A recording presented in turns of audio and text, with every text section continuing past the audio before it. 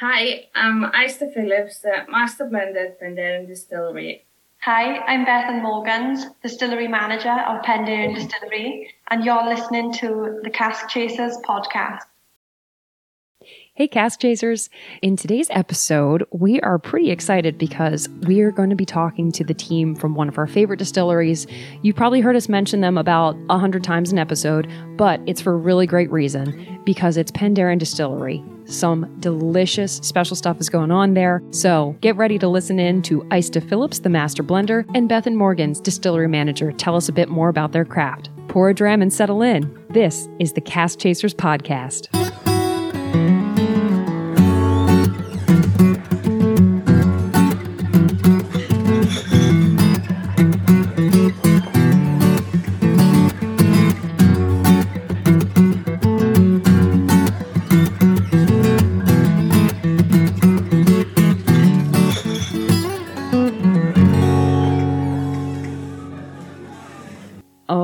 Bobby and Aaron, I don't know about you guys, but I'm pretty stoked about what we get to talk about today because there's some people from one of our favorite distilleries joining us not too far out. I feel like we constantly talk about Penderyn like we're not even paid to. We just bring it up all the time. It's such a beautiful whiskey, and I found it I met Mike Wheeler, who is their ambassador at a local tasting event. I went to that. And he's just a keen salesman, so he tricked me into drinking it and falling in love with it. How difficult was that tricking process? One glass, I was like, I want more. And that's all it was. No, it's fantastic. So super excited about these guests. So yeah, and I agree with that. I feel like all I do is talk about Penderyn on this podcast. What if you didn't agree? Well, I totally disagree. Like, what do we have? But no, what I'll do is we'll be talking about bourbon. I'll be like, yeah, and how about Penderyn? Penderyn's what? What are you talking about? Why do you always bring that up at Thanksgiving? Because I love it. But everything from I love everything from the core line. The Celt is my favorite in the core line, plus the special bottlings we've been getting, and I think we have a 13-year here with us as well. And it's all been head and shoulders above what I expected initially, and it's just all been fantastic. So I'm excited about our guests also, We're Katie. really pumped. And Aaron and I are doing well. Yeah, we're doing well. Thanks for asking. Yeah. Also, no, it was in my Appreciate heart, that. even if I didn't say anything. You normally ask, and you didn't this time, so I don't know if you don't care or you're just assuming, but we're doing well. And we're going to assume our listeners care. So Yeah. for you guys, we're doing well. I think it's all right because we're on to bigger and better things. So without any further ado, I do want to welcome Ista Phillips and Bethan Morgans from Penderyn. Welcome, guys, to the podcast. Thanks for being here. Sending greetings from Wales. Sunny Wales. I feel so welcomed. I'm already excited. So something interesting. We are. I'm gonna have to remember the town. So we live in a town called Havre de Grace, and that's in Maryland. One of the first intros to Penderyn was our mayor went to a town in Wales, our sister town. So we have I guess there's this thing in the world, sister towns, where one town in one country will have a sister in another country, whatever. Do you remember? It's on our sign, actually, the Welsh town. I didn't know that, actually. Yeah. I'm just having flashbacks to going to church, and we always had like sister parishes around the world. So kind of. This sounds cooler. So on our town sign is this Welsh city, and our mayor actually went to Wales, and then that's where he's a good friend of ours, so he found this whiskey and then brought it back to us and said, hey, this town's cool, but so is the juice. So that was, and then I just happened to meet Mike Wheeler at a tasting, and I thought, wait a second, I know this. So I was like baptized into Penderyn like a month in. Like it just kept, like the world was telling me, you got to be drinking this, because it kept coming out of left field in different directions. Glad I did. So there's that. But seriously, thank you both for coming on. We're excited. Yeah.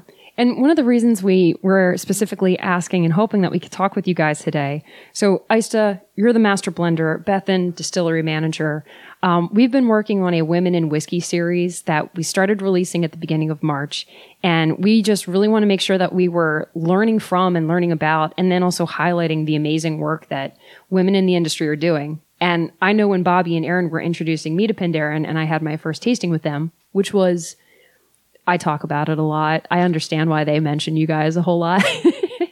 But they also shared how there's just an amazing female team at Penderyn that was created not intentionally, but just because people are looking for the best talent. So maybe to get us started, if one of you could kind of speak a little bit about, how you came to Pandaren and where your journey there started, that'd be amazing to hear. Yeah, I think, but if it's okay with Beth, and I'll start it.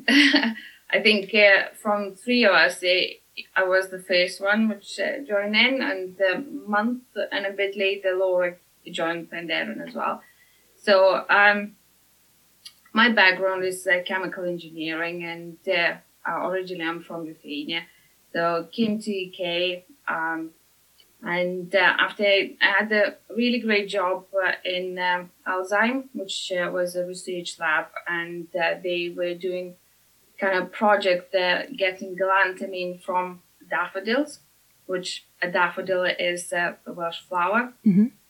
And the galantamine it was the main component for the drug of Alzheimer's disease. That's why it was Alzheimer's. From daffodils. And it was really great. And the whole story was that there's Welsh gold and everything. But sadly, we were all that credit crunch and so on. Company went to liquidation, and I started looking for jobs like related to the labs, as I've been doing the job, but it kind of that surrounding, and just sent CVs everywhere where I was thinking that it is possible to get a lab job. And later I had a phone call from Stephen Davis asking to come and have a chat. And after chat, he had a phone call saying, "Would you like to join in?" And here we go, and I was here.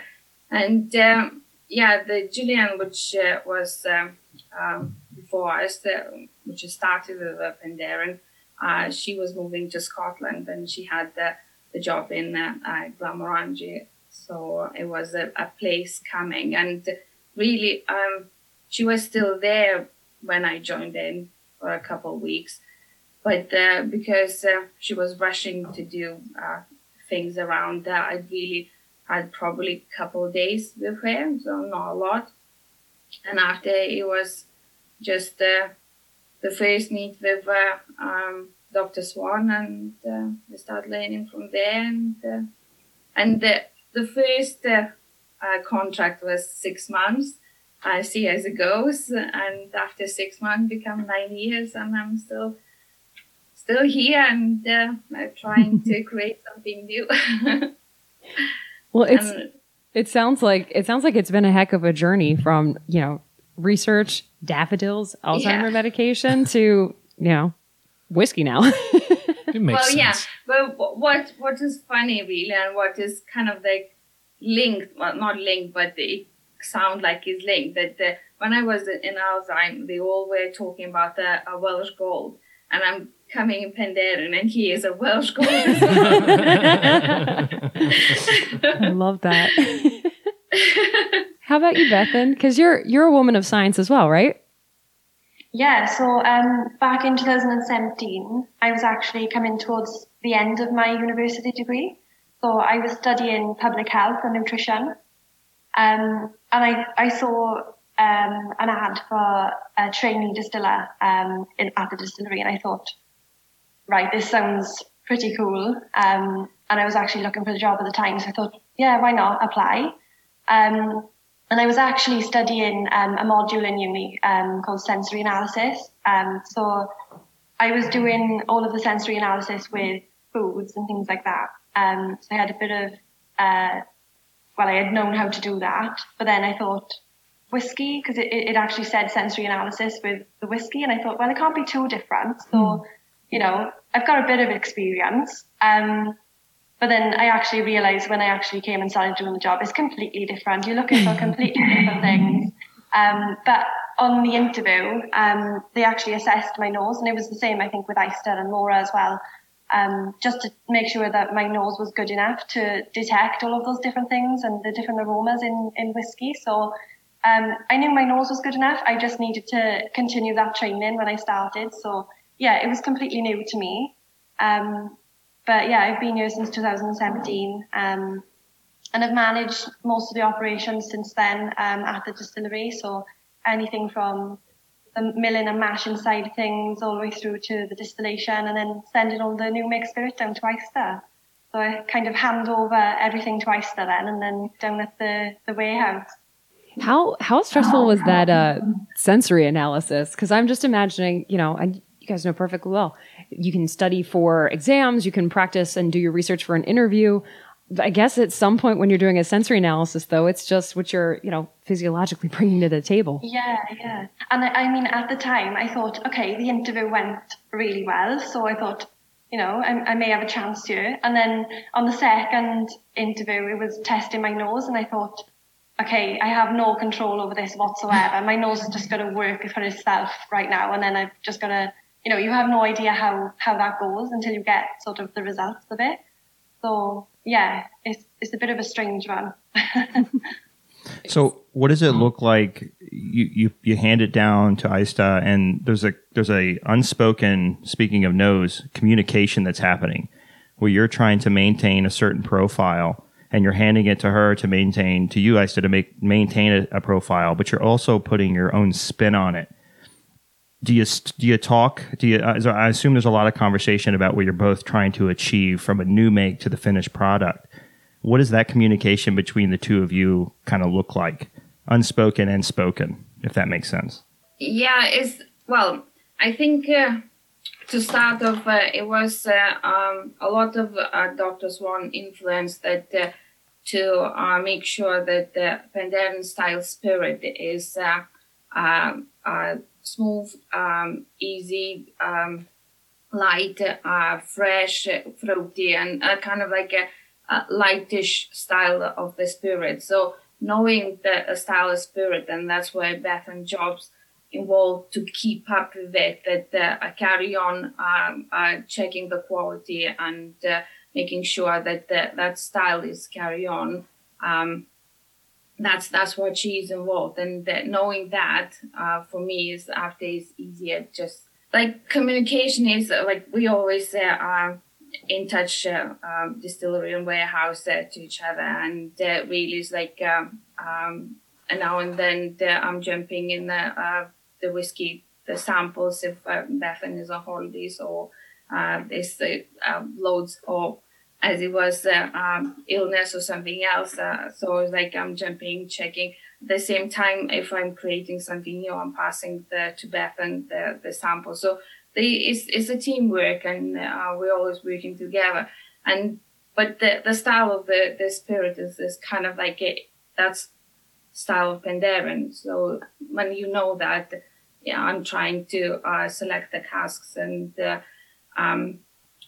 different wine finishes with a style that it will suit to Penderyn. Yeah. So, like Aista said, really, we've got a certain standard at new make level, and then it's just making sure that we finely tune all of the variables that can change that quality. So anything from the mashing in process, the fermentations, all the way through to the distilling. Is making sure we don't deviate too far away from that standard, and just ensuring we've got that quality as it should be. And I think once you've got that, you've got a nice base to work from then for the maturation side of things. So as long as we're achieving that, then Aista can obviously, she's got a good head start then with, the maturation process. Yeah, and as well as like if it's something, Bethan is going through the samples of spirit and checking that this something not quite right. She's always letting me know, and then I can kind of like in my head to know, all right, then, that spirit maybe it'll take longer to mature, so I might well put them in a deeper char casks, which will clear the problems which is in the spirit. So it's a teamwork. It's not the one person's job. So we're always working as a team, and yeah. And I think it's really lucky that we've both got experience in both areas. So for a year, I spent a year of my training I spent with Aista. So working alongside Aista, putting batches together, doing a bit of blending, things like that. And prior to Aista going to the warehouse, she was actually working at the distillery. So she's able to manage both areas as well. So it just helps with that communication. We both know what's expected in both areas. Yeah, it sounds like, I mean, you can definitely taste that teamwork, that effort in your whiskey. It's so balanced and so well made. You know, Beth Ann, you had a quote where you said working in the distillery is unpredictable. And we talked to a lot of distilleries and people within the industry. Being unpredictable, it's a science, right? So you're working with chemicals that can do and take away from anything in the environment and change and maybe become something you didn't want them to, and that's a happy change or not. So I imagine sticking with that communication between the two, that strong bond you kind of make, and then that unpredictable thing happens. Mike told us a story about the first peated whiskey that you accidentally produced. It's one of my favorite stories. But that's an example, I think, of that kind of that unpredictability that becomes something really cool. And you guys as a team are able to make amazing and, roll out as something purposeful, I guess, right? All right. So we have here with us, I'd like for you guys to touch on it and talk about it a little bit. We've got a bottle of the 13-year, the Rich Oak Single Cask 13-year. And however you want to talk about it, if you just want to talk about the process of it, kind of where it came from, the idea behind it, marketing, if you want to go into that. Your favorite thing. Your favorite thing, if the color of the box, whatever. But yeah, I'd like to hear from both of you just sort of your point of view on that. And we're going to be tasting it while we're talking to you here. Bethan, if you want to start talking about it from a position of distillery manager and sort of how that came about, and we'll go from there. Yeah, well, everyone always asks how we're unique, and there's a lot of ways in which we're unique, but there's one thing is that we're typically a non-age statement company. And I think as the market sort of developed in the US, we recognized as a company that there is a demand now and again for vintage casks of age. And I think we're flexible. We aim to please. And then that was just something as a result of, chance, really. I don't think we planned on putting an age statement on any of our packaging. But, occasionally we come across some very unique casks. And I think they deserve to be celebrated as well. So it's nice that we have got a chance to put that on the label. And yeah, Aista can talk you through how she came across that particular cask and bottling. Yeah, the States for some reason really focusing on the age, where really we more focusing on the flavors, and like Bethan said, that the age statement is nothing, not everything. But when with a single cask is really different country looking at the different things, and when a customer is asking to send some samples for possible their single cask, you kind of like focusing from which country the request is coming. And as Sam is like once focusing that as older is better, so we're trying to see what we can do, what we can have the older stock, and that you could put the age on it.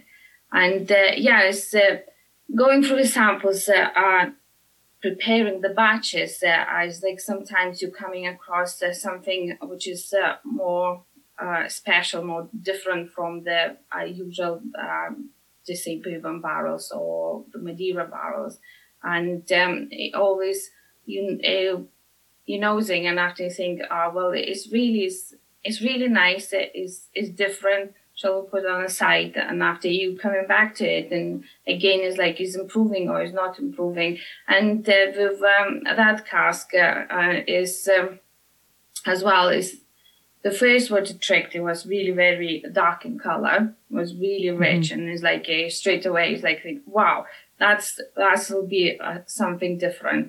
And and you know is so like sweet, is so rich, it's jammy, and toffee is coming as well, and on the palate is so jammy, it's tropical fruits.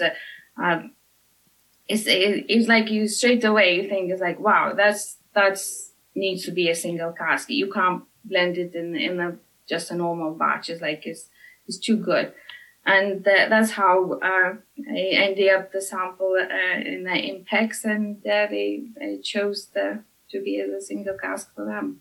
I don't want to discredit the work that you guys are putting into this by saying it's all luck, but there's something very special that I think is just like around Penderyn, because every time I even nose one of your guys' whiskeys, Bobby and Aaron can tell you before we joined this call with you guys today, I'm nosing it, and I'm just like, damn it, that smells so good.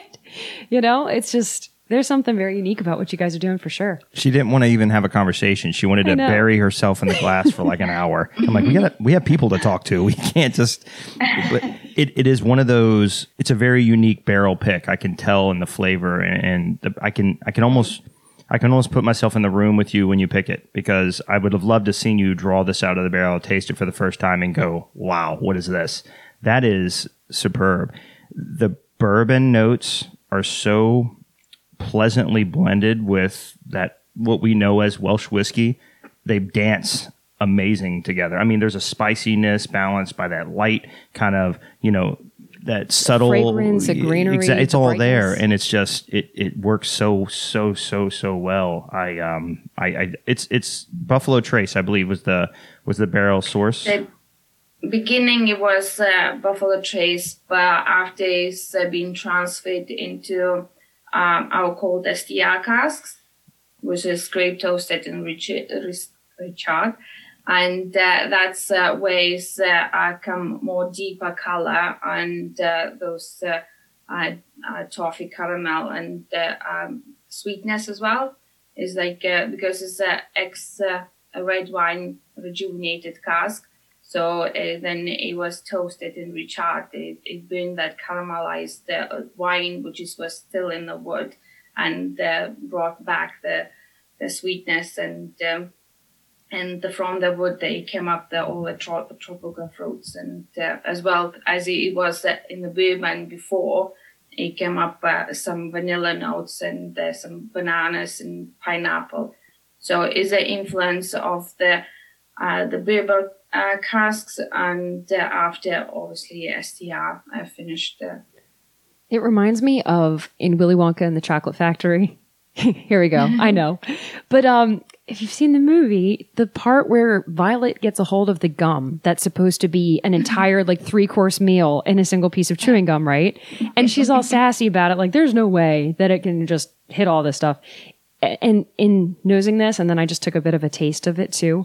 Holy cow. Yeah. To go from the sweetness, the lightness, the vanilla on the nose. And then I didn't have any idea how to get the tropical fruit that you guys were talking about that we were reading about before, but that just sings through, so there's so many layers. We agree to, I think at the table, I'm going to speak for everybody. Yeah. Sure. Okay. Yeah. We're not age statement snobs. There is a movement, there is a mentality, but I think it's kind of fading away where enough people are doing non-age stated whiskeys that they are learning to appreciate whiskeys that they learn that are pretty young, but they wouldn't have known that. And they taste it first, they love it, and they say, what, this is only 3, 2, 4, whatever years. I think it's cool every now and again to get something with an age on it, because it just tells you it's been through something. It's been there for a while. You imagine it's sitting in the rick house all by itself, the world just changing around it. But you don't need it to be age stated to be delicious. And I mean, I'm glad you said that, because I want the listeners to know you don't have to go find something with an age slapped on it for it to be delicious. That being said, this is superb. It's very good. Yeah. So very, very well done, team. That's excellent. And this is Katie's bottle, so we've been told we can't take it home 3 times. We're not going to take it home. Yeah, it's ours. We're keeping it. So that's what you think. So if I can jump in, there's a uniqueness that I'm very interested in. Everything about you is unique, which is great. Your copper still, I think the Faraday still is what it's called. Am I right? Can we talk a little? Yeah. It's so cool. When I met Mike the first time again, I asked him. We were talking about it, and it was almost like a CIA secret. He wouldn't let me even. I said, "Oh, you have blueprints? Can I look?" He's like, "I'd have to kill you." It's such a cool and unique way to process whiskey. Can you, from a science point of view, can you tell us a little bit more about what that really means? What makes it so unique? Yes, so we're not like your traditional Scotch where we distill with a two-pot system. Our still is actually a single-pot system. So it's a pot with a column on top, and then it leads over to a separate column. So it's 2 columns in total. And we have a series of copper perforated plates throughout each column. And that means that when we heat the washer, the vapors rise and they naturally condense at each plate until they finally go over the line arm and into the bottom of the second column. And then they repeat the process. So they continue to rise up the second column, hit the condenser, and then cascade back down to the 7th plate where we extract the new make spirit. And the way that it's set up, it means that we actually get a really light fruits coming through, delicate, clean spirit. And we draw off at an industry high at 90% ABV. So I think that's 180 proof, yeah. So yeah, it's an industry high, and even at that high strength, it's really light and delicate and fruity. So it's unique from the beginning. And we draw off that 7th plate because that's where Dr. Jim Swan was happy with the quality of the spirit. So he did a number of trials, drawing off different plates throughout the column, and he said, no, that's the point where we need to draw off. That's perfect. It gives us a really unique and a nice blank canvas to work from. So essentially, there's less work for the casks to do. So the casks are just because it's so clean to begin with. The casks are purely there to add their flavours rather than extract any impurities from the new make as well. So yeah, it gives us a real head start with the maturation process, and it's really unique. It was designed by Dr. David Faraday, who is a descendant of the scientist Sir Michael Faraday. So yeah, it's a really unique system, and we are the only ones to have that here. Back in 2013 and 14, we underwent a huge expansion here at the distillery. And we actually got a replica of the original still made as well. So we're making off both of those, as well as we did add a couple of pot stills as well, just to experiment with. But yeah, everything that you've got there is from the Faraday still. See, this is one of the things that I always geek out a little bit about, just the history behind each distillery or even the type of spirit we're drinking.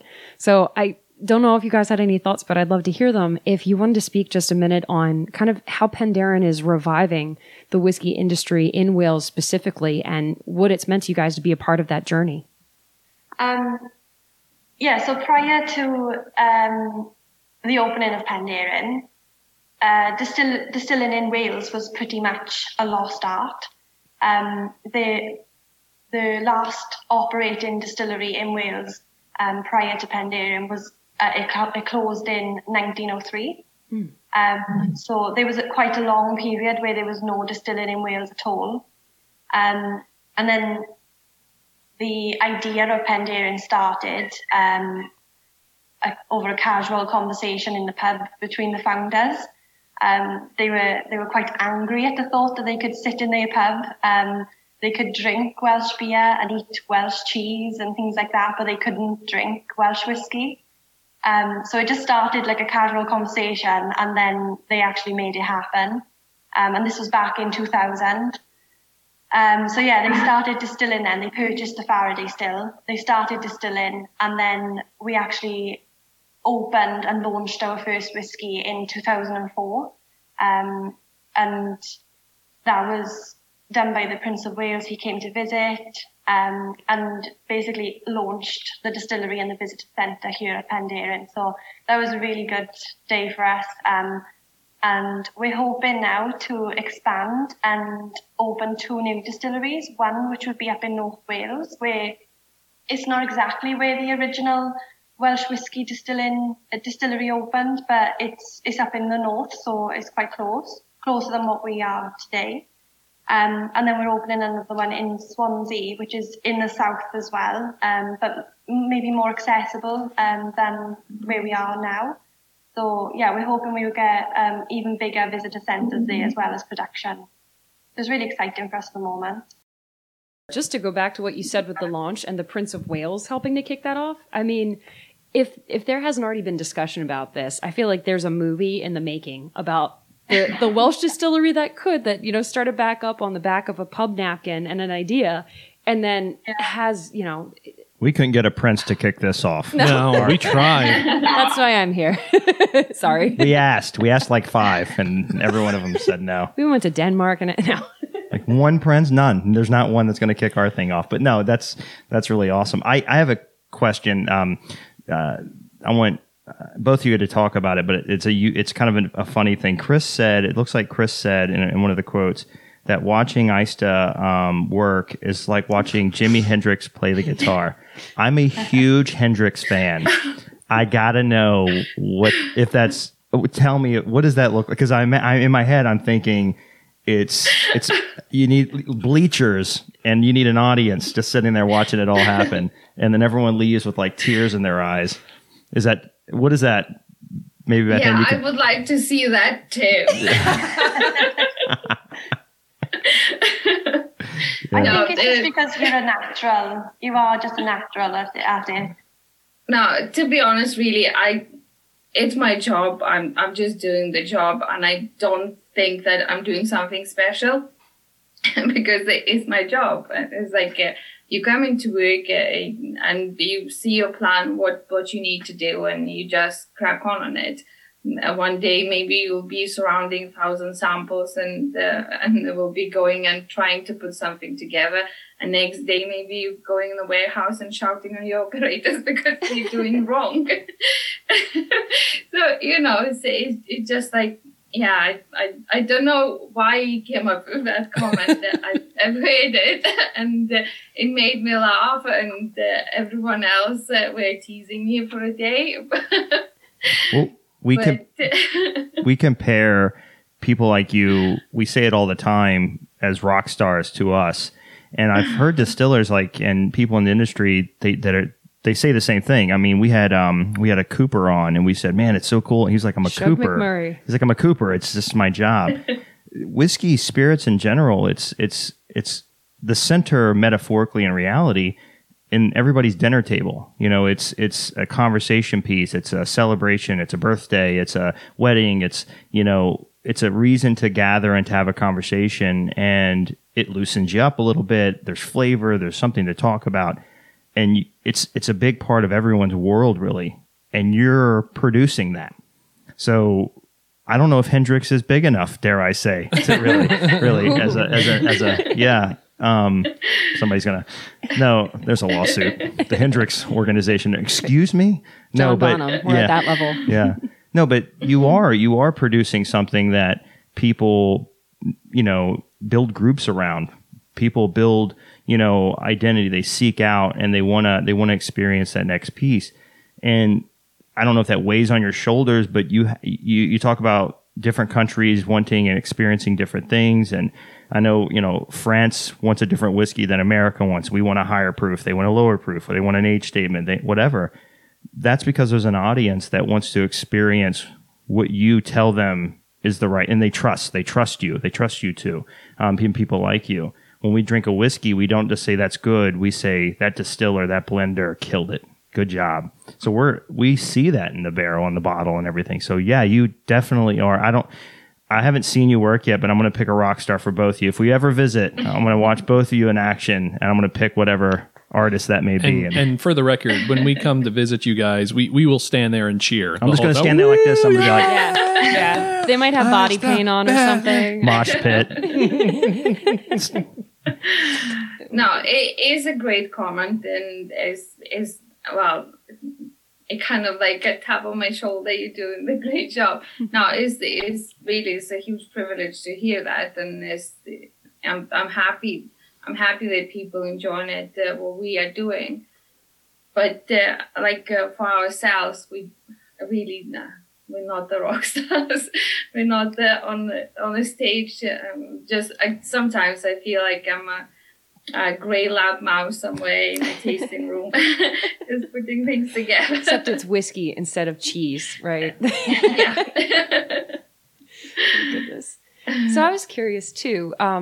So I'm thinking back about kind of the core series that Penderyn has with the legend, the myth, and Celt, right?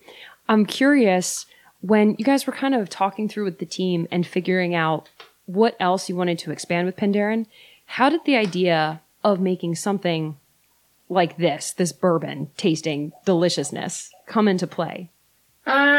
Usually it's coming is new icon coming, what whiskey we're gonna put in. And then I sit around, look at my database and check what type of cask we got there. Depends on the size of the batch we're planning of doing it. Of course, you need to have availability, so you check what we got, what we can do, and then giving the list to my operators to get me all those samples, and then to start playing and see what's is a nice way to put together, and what's will be for the customers, what they would like. And after the 3-4 samples, when they are with me, I'm passing to the girls, and then after to the rest of the tasting team, and then we all sit together when we can. Now it's like all the Zoom calls, but we used to sit on one round table and oval table and talk about it, and we'll make decision what we're releasing. As a single cask, it's like I mentioned before, usually is through the tasting process, what is coming something unusual, you're putting on a site, and then customer is asking for some samples, so then you're kind of selecting where to send what, and after their tasting palettes are saying which one is for their market would be maybe suitable, or what they most liked, and after they're telling us what they want. There's a huge demand for single casks at the moment.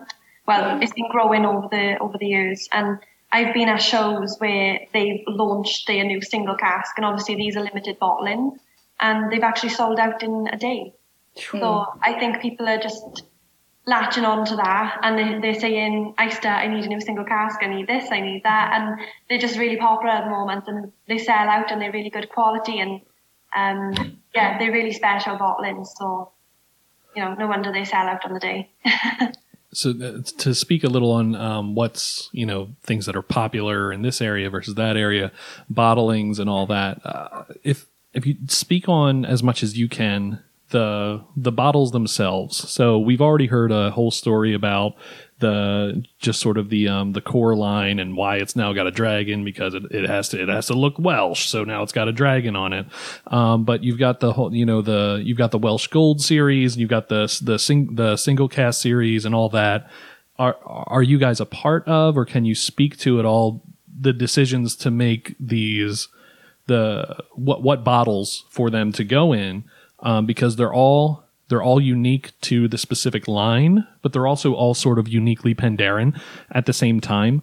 I guess marketing the look of a bottle, is that something that you guys have anything to do with? I think that's mainly done by the marketing team and the directors.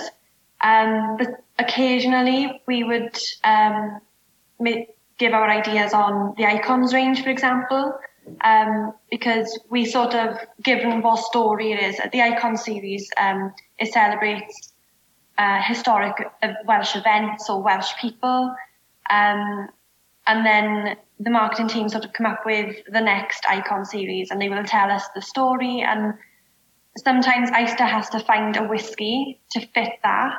So I suppose the whole team is included in developing what the bottle looks like and how the story is told with the whiskey, and also the bottling itself. So that's a package in itself, really. So I would say if we have anything to do with the bottlings, it would basically be the Icons range, if anything. I can't imagine how difficult it must be to take something as abstract as a story, let alone, something that means something so much to Welsh heritage or Welsh history, and then to try and boil it down into a taste, how to translate something that hits on emotional, historical, philosophical ideals, and then put it into something that when you sip stirs up those same things. And I'm gonna kind of go out on a limb and think that probably a good number of our listeners are not too well acquainted with Welsh history. I'm going to include myself in that. So maybe, Bethan, if you can tell us, speaking about the Icon series, especially, if you had a particular favorite one that represented a story you're proud of that you could share with us. I think my favorite one is probably the Royal Welsh. So that's the 6th Icon bottling that we did. And I just like the story behind it. So as I previously mentioned, about the last operating distillery being in North Wales, it was called the Royal Welsh Whisky Distillery.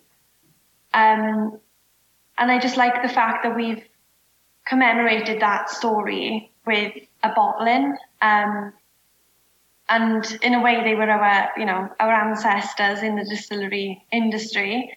We've commemorated them, and I think that's really good. And the bottles, there are some bottles left from that distillery, and we actually have one here. So they sell for thousands of pounds. We have one of those bottles here in the visitor centre. No one can touch it. No one's ever tasted it. But we've been told that it was a peated whiskey. So Aista then had to put something together just to tell that story. But also we want to experiment with this range as well. So we like to do something different at the same time. So then Aista came up with this fantastic whiskey, and it's a peated portwood. It's a port finish, but with peat added in. So it's something completely different. And it's a peated finish, the same as the original distillery would have been as well. So it's a nice story, I think. How tight is the security there? I shouldn't have told you that, should I? I'm here to do the bottle cleaning. Yeah, they hired me. They wanted me to take it out. That bottle is in a plastic frame, but sadly is still evaporating. Yeah. Oh no. That's sad. I have some of those that I just don't get to. They evaporate. That's awesome. I always ask this question and everybody hates it. And I'm just going to keep asking it. I want to make it my thing. Get ready. What is your favorite that you've produced? And you're going to give me the whole, they're all my favorites, because I have kids, so I'm supposed to say they're all my favorites. But we do have a favorite, right? No, but can you tell me about a whiskey that you've made or you've been a part of that really stood out to you and meant something deep and maybe there's a little more layer? And the cool thing about whatever your answer will be, it'll make that whiskey taste better to us too, because that's what happens, right? Most of what you taste is what you think. So is there a whiskey that comes to mind that really stands out? When I started the Penderyn in 2012, it already was going Madeira finish, peated finish, portwood finish, a sherry finish. So it's like those batches, it kind of like I've learned from Dr. Swan what to do, how to put, and it just trying to keep consistency, because trying to slightly improve towards a better way, and just it is carry on. With like Bethan mentioned, with Icons, I had a chance a bit to put the mine into it to do something different. So it kind of like the mixing two different finishes instead of being just the one finish. So I was really pleased to start off with the first Icon, which I put together, and it was approved by Dr. Swan. It was Brunterville, and it was just a straight bourbon, and it was European whiskey in the Whiskey Bible by Jim Murray. So that was kind of like really kind of boost up for me that wow, it was great, and like the people really like it as well. But the latest icon, which is Rhiannon, is a mix of Sherwood and Grand Cru, which I would, for me, it would be that's what I would like most because there is again is a two different two wine finishes. One wine is very, very dry, another one is kind of medium and towards sweet and dry, and mix them both together. It kind of like it gone really good balance, and the fruit is spicy and the dry fruits going there and the red berries, and I think it went really nice. Well, my story might not be as exciting as Ista's, but we used to do a small batch rich oak, and I think you'll have to remind me, Ista, but didn't Dr. Jim Swan do the first batch? First two we put together. Well, first we put together, and second it was Laura because I was on the maternity, and the third one because it was so popular and people wanted. The company said, "Oh, we need again." So the third one, sadly, Dr. Swan passed away. So I tried to come up with something close what we worked together. Yeah, so it's a beautiful bottle and it's really well balanced, and it was one of my favourites. But then, because like Isa said, it was so popular, we actually made the rich oak part of the gold range, and I think that's just it speaks for itself. It's a lovely whiskey, and it's really exciting that we've got to make it part of the core range, and it's more available to everyone now. It's less exclusive than, the small batch bottlings, but I'd say it's just as good. The bottle that you got on your table is kind of like it was a similar style from the first free limited edition, just slightly weaker, and was 3-4 casks put together, but it was close to the style which you got. I'm happy with the style that we got. I'll leave it at that. Silly good. Silly good. Silly good. No one says that. How good? Silly good. I don't know. Maybe is that the new? Would you steal it? No. I know. That used to be our grading system. It still is. We would say back in our early days, if we really liked a whiskey, everybody said, "Was it a 5-star? How you rate it?" So we would say, "Would you steal this? Would you go into a store, risk prison for a bottle?" And I would rob the shop of this bottle. I would look him in the eye as I was walking out too. Is it an armed robbery? Are you going that far? No, I'm walking in, taking it off the shelf. I'm taking this, and then I'm leaving. And there's nothing you can do to stop me. That's how good that is. That's hardcore. I'd say it's about that good. That's a 5-star. We had that rating system here. I think they'd have CCTV on us the whole time. Especially with that one from the old distillery, just right shining in the middle. Yeah. Ocean's 11 heist that one. I think there was a time where we would have been invited into the distillery. I think we've kind of it's not happening chiseled anymore. Away at that. So. Sorry about that, guys. We'll save that dream. That's right. That's so funny. I was going to ask the two of you. So with all these awards Penderyn's racking up, right? European Whiskey of the Year and in Jim Murray's Whiskey Bible you mentioned, double gold medal, a San Francisco World Spirits competition, plenty of accolades coming out of there. Is there a specific award that you guys have your eyes on that you haven't gotten yet that you really are gunning for in your future? Yeah, well, we had one double gold for Peated, which was, for me, really surprised in international wine and spirit competition. But every year is really, for other whiskies, is always gold, no gold, silver, bronze. And really, I think it just once or twice we have the gold. So I really, really would pleased if our Madeira would won gold one year. It's got to be on the way.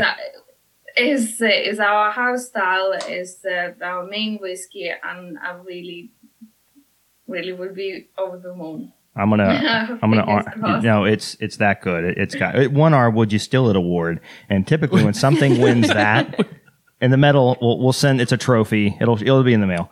When somebody wins that, they typically then win gold. That's how it happens. Yeah, so, that's right. Yeah, I don't know, because they listen to our podcast first, and then they're like, "Oh yeah, we'll do that." Straight up, I heard that back when like award shows were a thing. There's a tradition among the actresses who are nominated for best actress in a motion picture, right? And they have to go to this one very high end purse designer. And apparently that's like good luck that whoever shows up with the best designer or designed purse from that boutique is the one that ultimately gets the Oscar. So Cask it's Chasers the same Would You Steal It thing. award. It's exactly this. There's no. we're a high end purse. Yeah, we've been called worse than that. Is that real? No, that's 100% That's a real thing? Helen Mirren has bought many a purse. That's bizarre. And Yeah, I she's super famous and Meryl awarded. Streep probably owns the boutique. Is it cheating to come with more than one bag just in case? Can you imagine? Just a bag full don't of know. bags is what you want to go Inception. with, right? Yeah. I don't know. So if I'm right now, you've won gold in our heart. Is that cheesy? Is that good? Is that good? So there it is. Thank you. Yeah, you're welcome. Awesome. All right. So as we're sort of starting to wind down here, if you guys could tell us, is there anything that you want to plug? Your social media handles, website, whatever, anything? Keeping in mind that this is coming out this month in March. Anything coming up that you guys want to talk about, or anything at all? Your kids' rugby team, I don't know. Just anything that you guys want to plug or promote while you're on our podcast. Bethan, if you want to go first, and then we'll switch over to Aista. Yeah, I just wanted to mention about the single casks that we have on offer. So I think the existing single casks that we have on offer in the US are now sold out from our importers, but are available in some retail stores. And then we have 2 forthcoming single cask releases, and they're 2 ex-Ruby Porch single casks. So they're really excited. I would keep your eye out on those.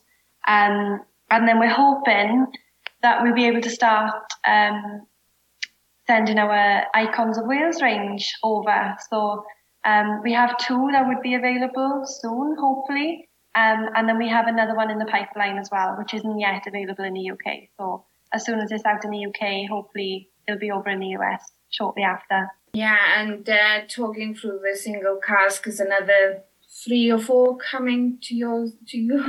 Well, not exactly to you, but towards America. So if anyone is interested in it, you need to contact the Impex Beverage, and I don't remember what is their numbers or anything else. So We'll Google that too. Yeah, I'm sure if we Google it, they'll find out. But yeah, I was just going to say, I think there'll be updates on social media as well. So on Instagram, we're Penderyn.distillery, and Penderyn Distillery on Facebook as well. Awesome. Well, we're definitely going to continue to plug everything Penderyn. We love what you guys have been doing, and we really appreciate the time that you've spent with us today to give us insight into how you do it. So very much appreciated, guys. no problem. No problem. Thanks for having us. All right, that'll do it for us today, Cask Chasers. So hopefully you enjoyed listening in to the special releases coming out from Penderyn. Definitely keep an eye out for the single malts they have coming out, the 13 and the 15 year. And make sure to check us out on Facebook, Instagram, Twitter at Cask Chasers, also online at www.caskchasers.org, or drop us a note at podcast@caskchasers.org. Till then, remember, it's not about finding the perfect dram. It's all in the chase.